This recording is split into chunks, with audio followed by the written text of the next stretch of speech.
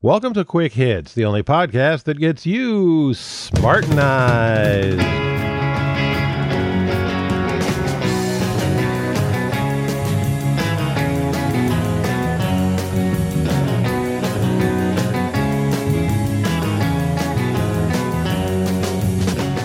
Today's episode, please bring me a flaming phone book.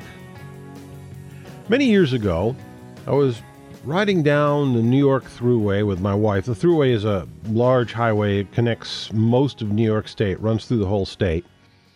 And she was driving and I was reading, which is usually, whenever we're going anywhere, she's usually driving because, well, there's a little problem. My wife suffers from a syndrome, I guess it is, that seems to affect a lot of females. And that is, when I'm driving and she's in the passenger seat, she ceases being a wife and a friend and a lover and is magically transformed into a driver ed instructor. Ooh, stop sign. Red light. Ooh, watch out. Oh, over there. And this resulted in some exchanges that were, shall we say, unpleasant. Basically, I was always getting pissed off and losing my temper, and even when she tried to control herself, it didn't work because she'd really pull back. But I'd always hear whenever there was anything going on that as a driver I should be alert, I should be aware of. You know, every stop sign, every time somebody braked in front of me, a red light, somebody pulling out of a side street. It was like riding with an air compressor. So we came upon a very simple solution. Whenever we go anywhere, unless she's going to be reading or sleeping, she does the driving. And I think that's one of the reasons that we've been married for 26 years, because I don't think the marriage would have survived if I had to put up with all those driver ed instructions. And she had to put up with my outburst reactions to those instructions. So anyhow, we're driving down the Thruway, and I'm reading a book. And she says, "Oh, look," because she knows I love old cars. Most all of my calendars have old cars on them. I would actually prefer that they had young women on them, but I live in a house with my wife and two 20-year-old daughters. They really don't appreciate that. Maybe I can find a calendar with young, scantily clad women leaning against old cars, but I don't think that would fool them either. So anyways, we're riding down and she sees this old car and she calls my attention to it. Oh, look at that. And we're just starting to pass it. And I didn't recognize what it was at first. So we pass it and we pull in front of it. And I look back and see the big horse collar grill of the Edsel, the epitome of automotive ugliness. I don't think there was ever an uglier car produced, except maybe some of the stuff that came out of the Soviet Union. And I'm looking at it, and it's receding behind us, and I said, "Oh, slow down. Slow down. I want to get a better look." All right. So she pulls over to the right and slows down, and we let the car pass us, and we pull in behind it. And this car was really lovingly restored. It looked like it had just come off a showroom, and it was painted a wonderfully ugly mint green color. It was kind of like mint ice cream. And she said, "Okay, enough?" So yeah, okay. So she pulls over and we pass it slowly. And I look over at the driver. And the driver, of course, was pretty aware of what we were doing, that we were admiring his baby. And he looked like a 50s piece of clip art. He had rosy cheeks and he was wearing a straw fedora, tilted at a jaunty angle. And we went by and I smiled and waved at him, and he smiled and waved back. And it was just so cool because the car itself was this anachronism, but with the simple addition of a hat, the driver made it surreal. I bet you in my lifetime I've passed or been passed by tens of thousands of cars on the Thruway, but that's the one that I remember. Salvador Dali used to complain that there wasn't enough surrealism in the world. He lamented that if you go into a restaurant and you order a nice piece of fish, they never, ever bring you a flaming phone book. He wanted a flaming phone book. He wanted some more surrealism in his life. He would have loved that car. But most of us, when we see something strange or weird, we tend to recoil from it. We go, and I think maybe that's evolutionary. Maybe it's because something we're unfamiliar with may be dangerous. But instead, sometimes we can have a little more fun if instead of recoiling, we appreciate it. Here's somebody that went out of their way to make your life just a little more weird, a little more surreal. They're doing you a favor. Around the same time as this, I was working in downtown Albany, New York, it's really surprising how dead the streets are during the day. And at night, too. They don't call it Smallbany for nothing. But they had an art project that they brought in, and they had about a dozen statues that were all life-size, and they were cast in some sort of a resin with great attention to detail. When you looked at them closely, you could actually see the weave of the fabric in their clothes. And most of them were painted to look like real people. And they had all kinds of different scenes. They had a little girl swinging around a stop sign, and they had a cop writing out a parking ticket.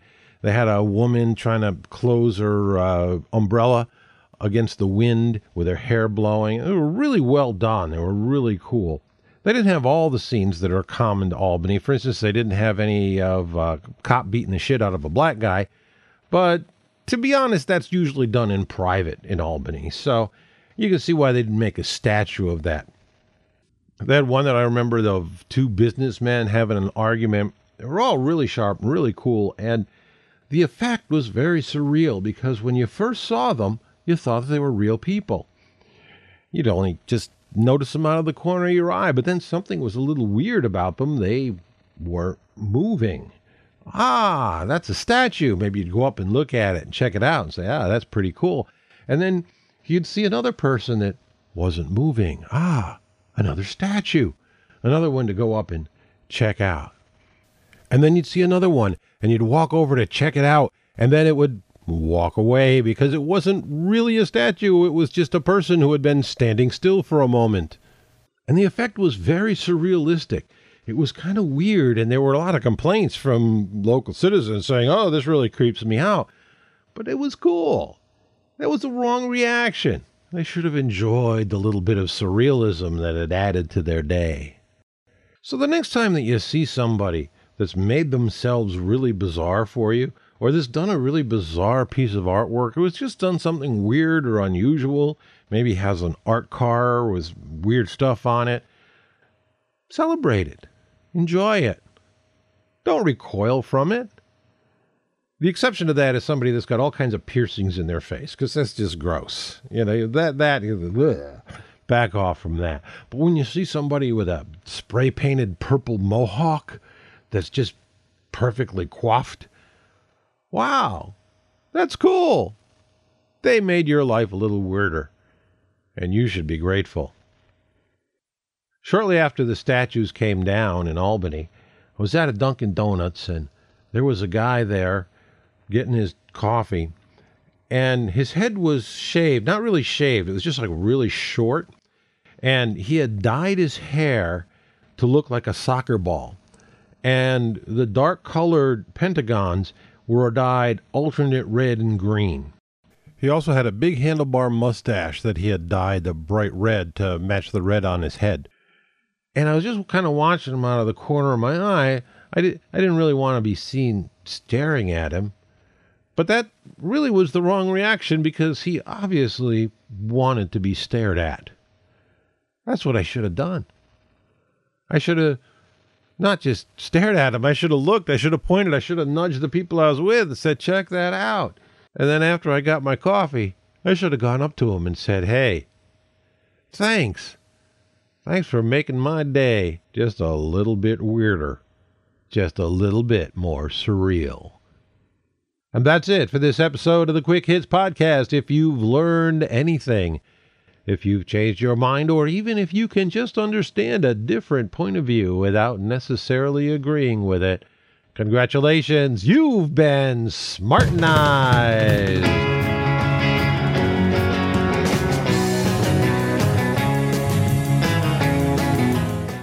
I'm way overdue on doing a bonus episode, an episode where I read a lot of the email that I get and the voicemail, play some of the voicemail. But there's always room for more, and I will be doing one probably fairly soon. I'm still waiting for a few more responses. I already got a couple, but in the last podcast, I asked folks to write or call in with the phrase that they'd most like to see stricken from the English language. There was one that I expected to show up that hasn't shown up yet, but some really good ones that I hadn't thought of. So we'll be going over that, going over some response to the extra long statistics episode. And all you got to do is write to hitman@davehit.com. That's spelled with 2 T's on either side of the @ symbol, but you don't have to worry about that. All you got to do is look in the MP3 tags of this file, and you'll be able to get the correct spelling. Or you can go to davehit.com. That's spelled with 2 T's, and you'll find email links all over the place there. You can also give me a call at 206-203-4488. That's 206-203-HIT. And that records your voicemail, sends it to me as an MP3 file that I can then throw into the podcast. I hope you're not tired of me shilling for the Podcast Peer Awards, because I'm going to do it a little bit more once again. We are now in the finalist stage. The finalists have been picked. One of the goals of the Peer Awards was to allow obscure podcasts to compete with popular ones. And if you look at the finalists, you can see that we really did succeed. If you go to podcastpeers.org and go to the finalist page, you're going to find a lot of podcasts there that you've never heard of, that you're completely unaware of, and some very cool ones. One of them I'm going to give you as the recommended podcast, although it's hardly obscure. It's the Seventh Son podcast. It's a Podio book. It's actually 3 Podio books, and the first one has been completed, so that's cool because you can download the whole thing and listen all the way through. And I'll tell you, this thing is a real page turner. If it were a book, I would have stayed up all night reading the thing. Very well done, lots of action, lots of interesting characters, really good descriptions without ever once becoming purple prose. Very professional production, but lightly done. And I just can't recommend it enough. I've downloaded a lot of Podio books and listened to them. They were okay. There were some that were very good, but this one really just grabbed me from the beginning. I highly recommend it. And I think that's all I have for closing notes. So it's time to simply say, as always, never forget that the Quick Hits Podcast is nothing more than a journal of one man's opinion, and therefore should not be taken too seriously.